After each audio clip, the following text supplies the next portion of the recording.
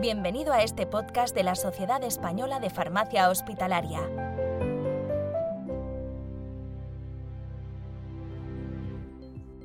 Bienvenidos a este nuevo proyecto de la Sociedad Española de Farmacia Hospitalaria en este contexto en un formato de podcast. Hoy abordaremos un área especial, concretamente el grupo de las enfermedades raras y los medicamentos huérfanos, desde la perspectiva de nuestra sociedad y más concretamente del grupo de trabajo en el que soy coordinador del mismo. Mi nombre es José Luis Poveda, soy jefe de servicio de farmacia en el Hospital Universitario Politécnico La Fe de Valencia y cuento para el desarrollo de este podcast en este formato tan innovador con la doctora Mónica Rimente. Ella es jefe de servicio en el Hospital Dr. Peset en Valencia y además secretaria del grupo de enfermedades raras y medicamentos huérfanos de la SEP. Hoy vamos a abordar un ámbito tremendamente complejo en donde hemos querido simplemente aproximarnos a través de este formato en dónde estamos y hacia dónde vamos en la atención farmacéutica a los pacientes con enfermedades raras. Y quizá para empezar, dónde estamos, situar el marco, ¿no? En el ámbito de la Unión Europea se consideran enfermedades raras aquellas con peligro de muerte o invalidez crónica que tienen una prevalencia menor de 5 casos por 10.000 habitantes. Y esta definición, además, ha sido adoptada en el Programa de Acción Comunitaria sobre Enfermedades Poco Comunes, concretamente en el 2003. Alrededor de casi 36 millones de ciudadanos europeos padecen una enfermedad rara. Dicho de otra forma, 1 de cada 17 europeos sufre de esta patología. Y ante esta realidad, uno de los objetivos estratégicos de la Unión Europea ha sido la mejora en el acceso de los pacientes al diagnóstico, la información y la atención. Esta prioridad, sin duda, obligó o permitió en 1999 el desarrollo del Reglamento 141/2000 sobre medicamentos huérfanos, siendo su objetivo principal fomentar la investigación, el desarrollo y la comercialización de los medicamentos declarados huérfanos. Unos años más tarde, el propio Consejo de la Unión Europea aprobó el reglamento, concretamente el 151/02, de junio del 2009, relativo a la acción en el ámbito de las enfermedades raras. Y en ella se instaba a los Estados miembros y, por tanto, también a nuestro Estado, al Reino de España, a elaborar e implementar planes o estrategias para las enfermedades raras, codificar y hacer un inventario adecuado de las enfermedades raras, impulsar la investigación sobre tipo de patologías poco frecuentes y apoyar la constitución de centros especializados y fomentar su participación en las redes europeas de referencia. En agosto, muy recientemente, en agosto del 2020, la propia Comisión Europea evaluó la legislación existente hasta la fecha sobre medicamentos pediátricos y enfermedades raras. En este análisis se detectaron una serie de ineficiencias, entre las que destacaron inequidades en la disponibilidad y accesibilidad a los tratamientos entre los Estados miembros, existencia de procedimientos ineficaces y gravosos, dificultad en el desarrollo completo de los avances científicos y tecnológicos y desarrollo insuficiente en las áreas en las que existen las mayores necesidades no cubiertas.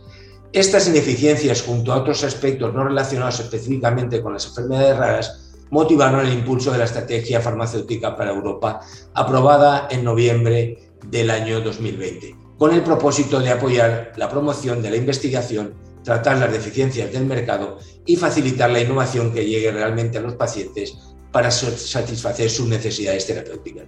Concretamente, en España, el ámbito y la actuación de enfermedades raras, pues hay que considerarlo desde el punto de vista la relevancia que tuvo la implantación de la Estrategia de Enfermedades Raras del Sistema Nacional de Salud en el 2009.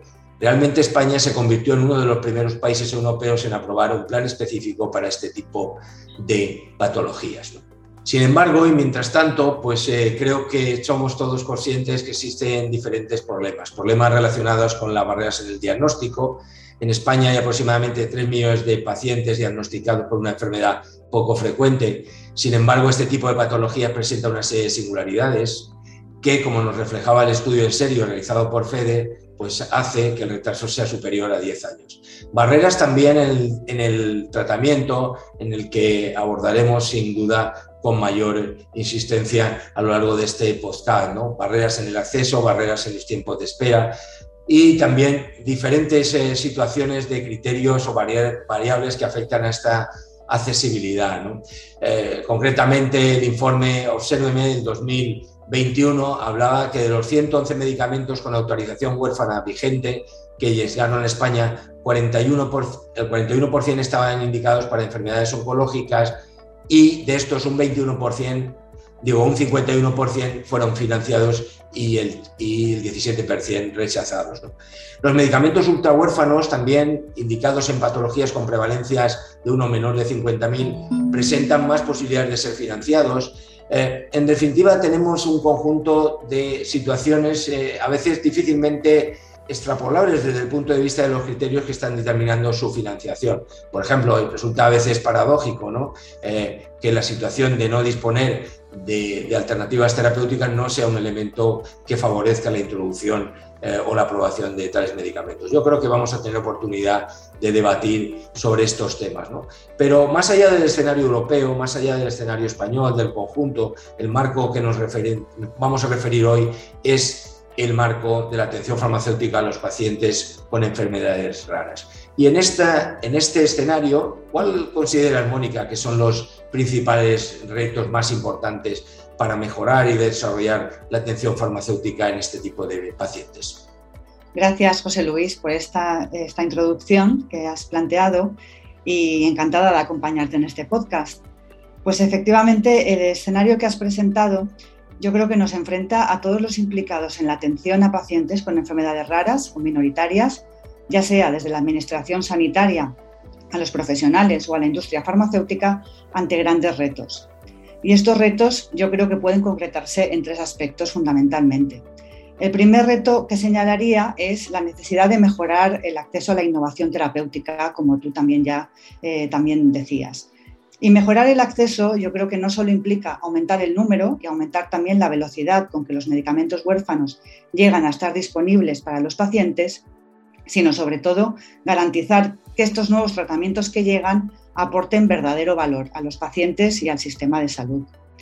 El segundo reto considero que es desarrollar un modelo de atención integral e interdisciplinar para los pacientes con enfermedades raras, con un enfoque global y multidimensional que permita compartir el conocimiento entre diferentes profesionales, y ahí la participación de los farmacéuticos clínicos, los farmacéuticos de hospital, es importante en estos equipos, y a veces es necesario también compartir este conocimiento entre diferentes niveles asistenciales para ofrecer a cada paciente un plan terapéutico y de seguimiento individualizado, personalizado y adaptado a sus necesidades, no solo clínicas, sino también sociosanitarias. Y el tercer reto que destacaría es la necesidad de incorporar al paciente y a la sociedad también en la toma de decisiones a diferentes niveles. A nivel de la macrogestión, generando un modelo que permita incorporar la voz de los pacientes ya desde la investigación clínica y en las decisiones, por supuesto, de aprobación, financiación y posicionamiento de los medicamentos. Y a nivel clínico, incorporando al paciente y a familiares o cuidadores en la definición de los objetivos terapéuticos y muy especialmente en la evaluación de resultados del tratamiento desde su propia perspectiva. Yo creo que esos son todos tres aspectos fundamentales que vamos a tener oportunidad de desarrollar en adelante.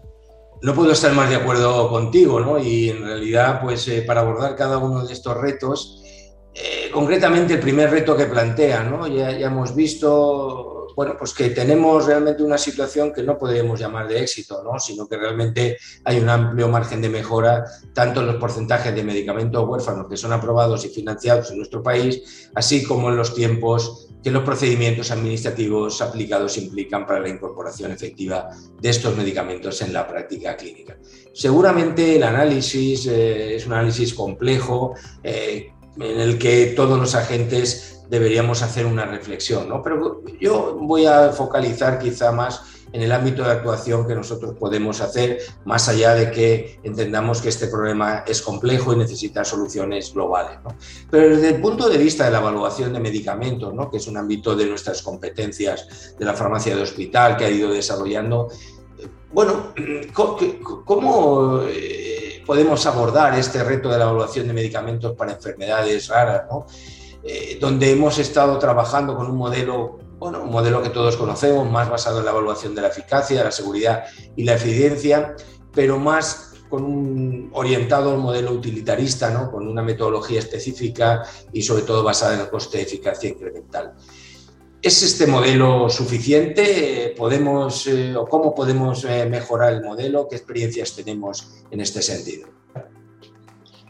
Bueno, primero hay que decir que yo creo que sí que se han realizado avances importantes en los últimos años en España en la gestión de la innovación terapéutica, no solo en el ámbito de las enfermedades raras, sino en general.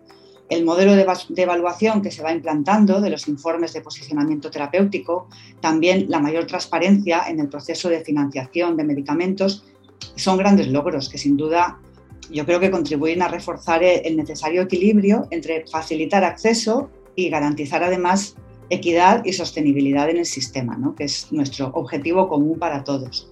Sin embargo, como dices, hay margen de mejora en aspectos que son muy relevantes y en el ámbito de las enfermedades raras yo creo que esto es todavía más relevante.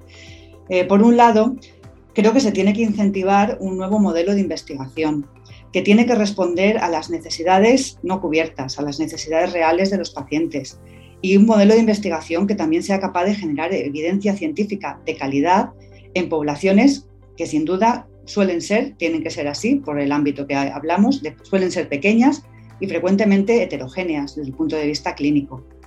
Este modelo yo creo que necesita avanzar mucho en una mayor colaboración y compromiso entre las agencias reguladoras, la industria farmacéutica y dar cabida, desde luego, a la participación de los profesionales clínicos, sanitarios y no sanitarios, que atienden a estos pacientes y a las propias asociaciones de pacientes para orientar mejor la decisión a cubrir, como decíamos, esas necesidades reales.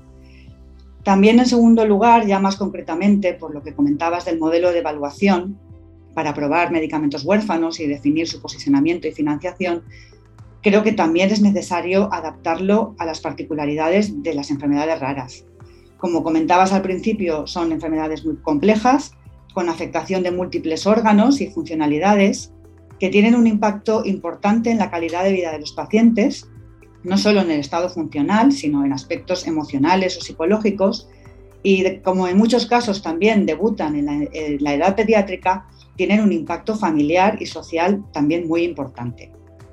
Esto hace que el modelo clásico de evaluar eficacia, seguridad de un nuevo medicamento a partir de ensayos clínicos que metodológicamente van a ser necesariamente bastante limitados, y la eficiencia a partir de los famosos valores umbrales de coste-eficacia incremental, yo creo que son excesivamente simplistas para determinar el valor terapéutico de un medicamento en las enfermedades raras.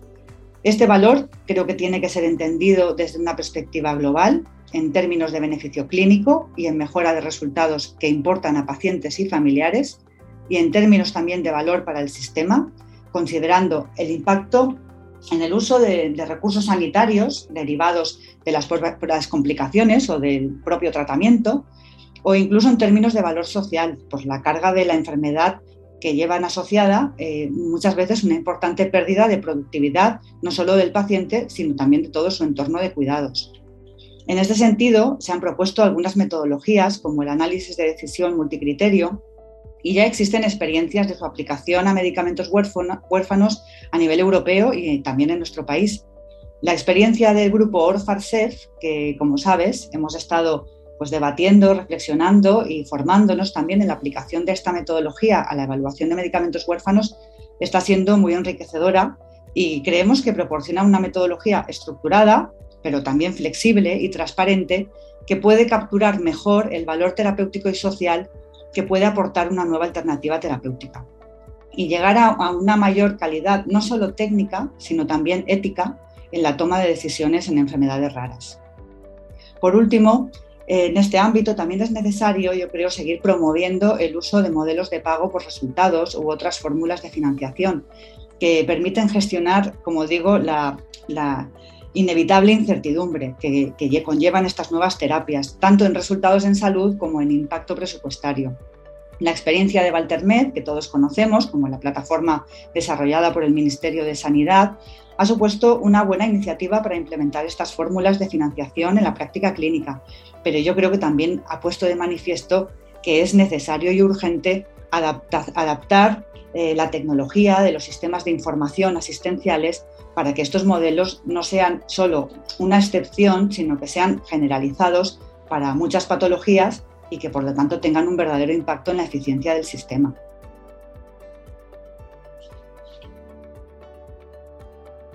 Pues muchas gracias, Mónica. La verdad es que no puedo estar más de acuerdo contigo, ¿no? Y creo que en conjunto el grupo Orfasei pues, ha desarrollado algunas herramientas, ¿no? Que pueden, como bien mencionabas, nos pueden ayudar a todos a esta evaluación compleja, aportar diferentes perspectivas en el valor, ¿no? Vamos a entrar en este segundo reto que tú también mencionabas, ¿no? La necesidad de desarrollar un modelo asistencial integral e interdisciplinar para atender a los pacientes con enfermedades raras, ¿no?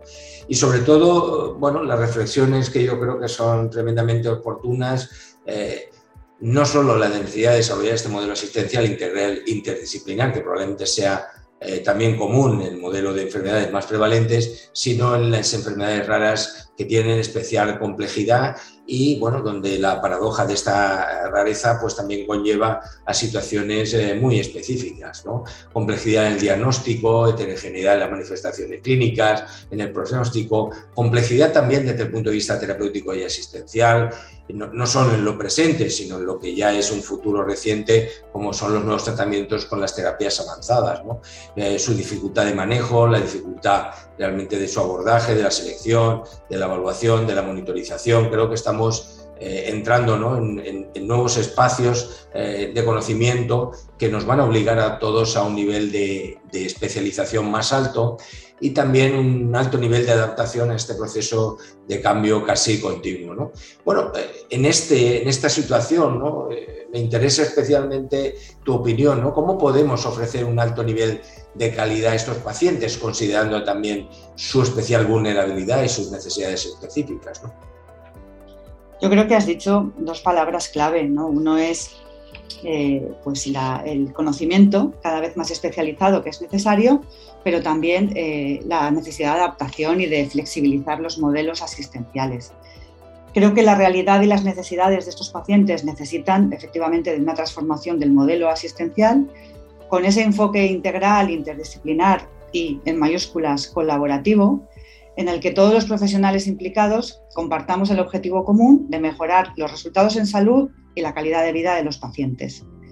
Y esto implica, en primer lugar, pues consensuar, definir qué es beneficio clínico, qué consideramos beneficio clínico en una de estas patologías con una determinada terapia, establecer de forma consensuada también los objetivos terapéuticos individualizados para cada paciente y, sobre todo, implica también medir los resultados en salud en la práctica clínica.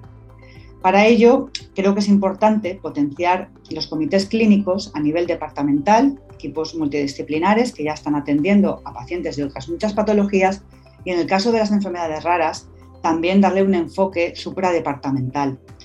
Desde luego, yo creo que es una buena manera de asegurar que la toma de decisiones en los pacientes individuales se base en la evidencia y el conocimiento más especializado al que podemos tener acceso desde todos los centros si trabajamos en red, pero también que se base en las necesidades reales de los pacientes, que siempre son más fácilmente detectadas por los profesionales que tienen en su entorno más próximo. Estos equipos tienen también que potenciar la medida de los resultados en salud en vida real, como decía, y esto requiere definir a nivel corporativo los objetivos terapéuticos, ya los hemos observado también en los diferentes protocolos farmacoclínicos que tenemos incorporados en Valtermed, las variables de respuesta clínica y otros resultados reportados por los pacientes que también tendrían que ser monitorizados. En segundo lugar, adaptar los sistemas de información. En ello creo que hay que trabajar intensamente para facilitar el registro de resultados en salud. Y por último, implicar a todo el equipo en el compromiso del registro de la información, porque realmente medir el beneficio clínico más allá de biomarcadores o de supervivencia, incluso de calidad de vida, es importante para el paciente individual, pero también es importante para generar evidencia que pueda ser utilizada de vida real en la reevaluación y en el reposicionamiento de los medicamentos. En segundo lugar, implica desarrollar modelos asistenciales adaptados, como decía, capacidad de adaptación a las expectativas y a las preferencias de los pacientes. En los últimos años, las estrategias de humanización se han ido integrando a todos los niveles en la atención a los pacientes, lo que supone un cambio de cultura en las organizaciones asistenciales, que pasan a poner las necesidades clínicas y también las necesidades no clínicas de los pacientes en el centro. Y aunque la humanización tiene que ser necesariamente una estrategia transversal, compartida entre el servicio de farmacia y el resto del hospital, desde el nivel de gerencia, de direcciones, de otros servicios clínicos y sociosanitarios, lo cierto es que nuestros servicios de farmacia hospitalaria están impregnando cada vez más esta cultura, y especialmente en la atención a los pacientes vulnerables, como son los pacientes con enfermedades raras. Y se están ofreciendo, pues, por ejemplo, entre otras, alternativas para la dispensación de medicamentos en proximidad, la administración domiciliaria de los tratamientos o el uso de las tecnologías para proporcionar información y formación a pacientes, familiares y cuidadores también. Desde el propio grupo FHARSEF también hemos desarrollado la guía de buenas prácticas en humanización en un intento de normalizar, de incorporar y de avanzar, ¿no? de llegar a acreditarnos, si es posible, en un nivel excelente de calidad asistencial que no solo considere lo clínico y lo sociosanitario, sino también el entorno más humano, ¿no? de atención a los pacientes. Todo esto, en definitiva, exige desarrollar procedimientos para trabajar en red. Y yo creo que es la clave de trabajar de forma coordinada en investigación, en diagnóstico, en tratamiento, en el seguimiento de los pacientes, más importante todavía si cabe, compartiendo conocimiento entre profesionales, entre diferentes niveles asistenciales, no solo del ámbito sanitario, sino, como digo, insisto varias veces, en el ámbito sociosanitario, dadas las particularidades que tienen estos pacientes. Pues efectivamente, ¿no? Yo creo que has puesto el punto, ¿no? sobre la I, y sobre todo has focalizado realmente gran parte de lo que puede ser el reto profesional para los farmacéuticos, ¿no? Pero también tenemos un reto, ¿no? que yo creo que lo señalabas, este tercer reto, que es la necesidad de incorporar al paciente y a la sociedad en la toma de decisiones, ¿no? Un reto, desde luego, ambicioso, quizás el más ambicioso. Ya existen experiencias, aunque experiencias muy piloto y muy prematuras, ¿no? de la participación de los pacientes a través de sus asociaciones, en comisiones de farmacia o órganos de decisión. También se ha avanzado, ¿no? aunque a una velocidad pues quizá no la que desearíamos todos, en la incorporación del paciente a la medida de resultados en salud a través de los PRONS. Pero parece que no son prácticas todo lo generalizadas que nos gustaría y que encuentran no pocas dificultades para llevarse a cabo. Y en este sentido, ¿qué limitaciones, ¿no? organizativas, metodológicas, tecnológicas, incluso yo creo que culturales, identifican, ¿no? como barreras para su implantación? Y bueno, también me gustaría conocer tu reflexión de cómo ves ese presente y sobre todo ese futuro en este aspecto. Sí, efectivamente, yo también creo que este reto es el más ambicioso. Lo que pasa es que también pienso que es el que va a tener mayor impacto a largo plazo, ¿no? Si realmente queremos, pues eso, como decíamos al principio, garantizar, facilitar acceso, pero garantizar equidad y sostenibilidad del sistema. Entonces, a nivel clínico y asistencial, yo sí que creo que también hemos avanzado en la incorporación de la perspectiva del paciente, en la evaluación de los resultados en salud, y en la evaluación de la experiencia del paciente mediante los conocidos como PROMS y PREMS. Esta perspectiva es necesaria y complementaria a la valoración clínica, particularmente en el ámbito de las enfermedades raras, y facilita una valoración integral del paciente. Pero además es que ha demostrado, porque ya hay evidencias obtenidas en otras patologías, pero también en enfermedades raras, que mejoran no solo la satisfacción del paciente, sino también la calidad de vida e incluso la supervivencia, ¿no? Por lo tanto, estamos hablando de optimizar, de maximizar el resultado y el beneficio de unas terapias que son de un alto impacto sanitario y económico y que, por lo tanto, no podemos olvidar el beneficio percibido por el paciente.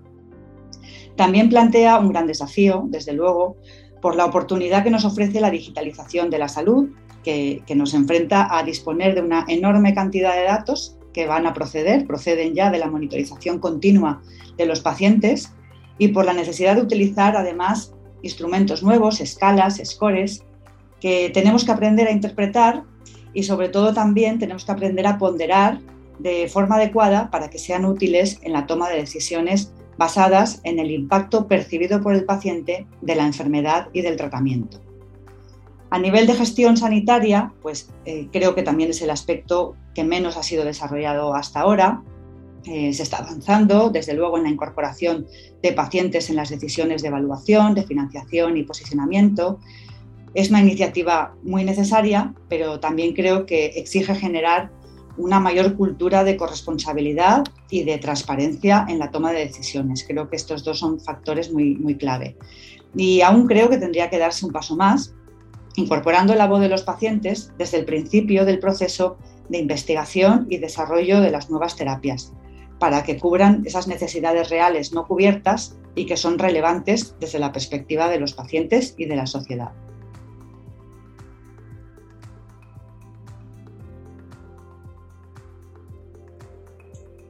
Bueno, pues contamos ahora con unos minutos quizá finales, aparte de agradecerte toda la participación, Mónica, como siempre brillante, para abordar de una forma breve, ¿no?, en tan solo 2 minutos, bueno, algunas reflexiones finales, pero más inducidas hacia dónde vamos, ¿no? Bueno, yo creo que más hacia dónde vamos, no solo en el ámbito micro, en el ámbito de los servicios de farmacia, sino en ese alineamiento, ¿no?, que tiene que haber entre los servicios en el área micro, en el área meso y en el área macro, ¿no? Yo creo que tenemos importantes retos, ¿no? Yo creo que ahí queda claro que hay que impulsar la actualización de la estrategia de enfermedades raras en este país. Todavía está sin actualizar desde 2014 y se han producido tremendos cambios, ¿no?, en todo, las percepciones de las necesidades de los pacientes y de la propia participación de los pacientes, ¿no? Y aquí yo creo que hay que empezar a trabajar no solo la estrategia, sino trabajar las medidas para la aplicación efectiva, ¿no? Y que, desde luego, de las lecciones aprendidas nos permita empezar a introducir esas revisiones periódicas y actualizaciones por parte de la Administración, ¿no?, para darnos cuenta realmente de su implantación. Yo creo que tenemos también, ¿no?, un problema que tendremos que abordar a lo largo de los próximos años, ¿no?, y es toda la unificación y elaboración de los criterios que van a regir todos estos procesos. Y no hablo solo de la evaluación de medicamentos, sino también de los procesos de diagnóstico y de seguimiento, ¿no?, y cómo reforzar esta cohesión interterritorial que obligue a impedir o por lo menos minimice las diferencias que puede haber entre diferentes comunidades autónomas o entre diferentes áreas sanitarias, ¿no? Yo creo que tenemos también un reto, y se ha señalado a lo largo del tiempo, ¿no?, de esta dificultad para evaluar la efectividad de los tratamientos en las enfermedades raras, así como hacer evaluaciones periódicas de la eficacia y del coste-efectividad de estos medicamentos, ¿no? Y esta necesidad pues es cada vez más urgente, porque obviamente la financiación de las terapias avanzadas no está resuelta. El arsenal terapéutico presente y futuro de las enfermedades raras se encuadra en este epígrafe cada vez más de las terapias avanzadas, y se necesitarán en consecuencia también fórmulas innovadoras de financiación esencialmente basadas en el valor al paciente y en una consideración del beneficio social global. Quizá también la fórmula del presupuesto finalista podría estudiarse como un mecanismo para mejorar esta cohesión. Yo creo que en cualquier caso todos somos conscientes de esta necesidad, ¿no?, de un nuevo planteamiento, un nuevo abordaje, un nuevo paradigma, ¿no?, en el modelo. Yo creo que la participación nuestra también no solo está en este conjunto, ¿no?, de dotar de mayor certidumbre clínica y presupuestaria, ¿no?, al conjunto de actuaciones que podemos hacer los farmacéuticos dentro de un marco general que sería de obligado o tendría obligada necesidad, como es el Registro Nacional Único de Enfermedades Raras, que nos permitiría una coordinación o por lo menos una evaluación más conjunta de todos los resultados, ¿no?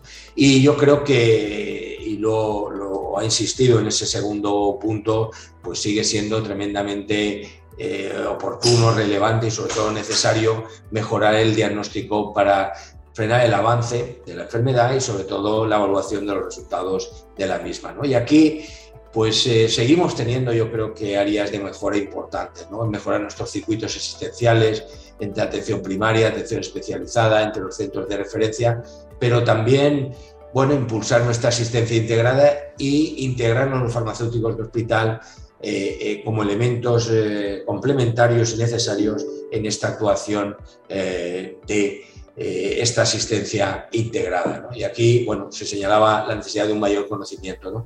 Y quizá voy a terminar con la última reflexión, que en este podcast no ha salido especialmente, pero creo que es una gran oportunidad de cara al futuro, ¿no? Y es que, bueno, debemos de incorporar la participación de la farmacia para ser más relevante en lo que es la investigación y el conjunto de la investigación biomédica, ¿no? Obviamente, la investigación por parte de los servicios de farmacia no es solo un problema en enfermedades raras, pero sí es verdad que necesitamos impulsar esto de alguna forma en aquellas áreas donde más necesidad de nuestra actuación profesional se puede estar produciendo, y yo creo que las enfermedades raras es así, ¿no? Así que creo que tenemos grandes retos, pero también tenemos una inmensa ilusión, ¿no? Todos los que pertenecemos a este grupo de Orfaset, en poder contribuir, ¿no?, a estos resultados de salud en los pacientes, en beneficio no solo de los pacientes, de los profesionales y, por supuesto, del sistema sanitario. Muchas gracias a todos y espero que haya sido de vuestro interés. Nosotros, o por lo menos yo, Mónica, he disfrutado mucho, no sé cómo lo has visto tú. Sí, muy interesante. Agradecemos también a todos los miembros del grupo el excelente trabajo que hemos desarrollado juntos y, como decías, compartir la ilusión de seguir haciendo cosas por mejorar la atención a los pacientes con enfermedades raras. Y, por supuesto, también felicitar a la Sociedad Española de Farmacia Hospitalaria por esta interesante y oportuna iniciativa. Muchas gracias a todos. Ha escuchado este podcast ofrecido por la Sociedad Española de Farmacia Hospitalaria.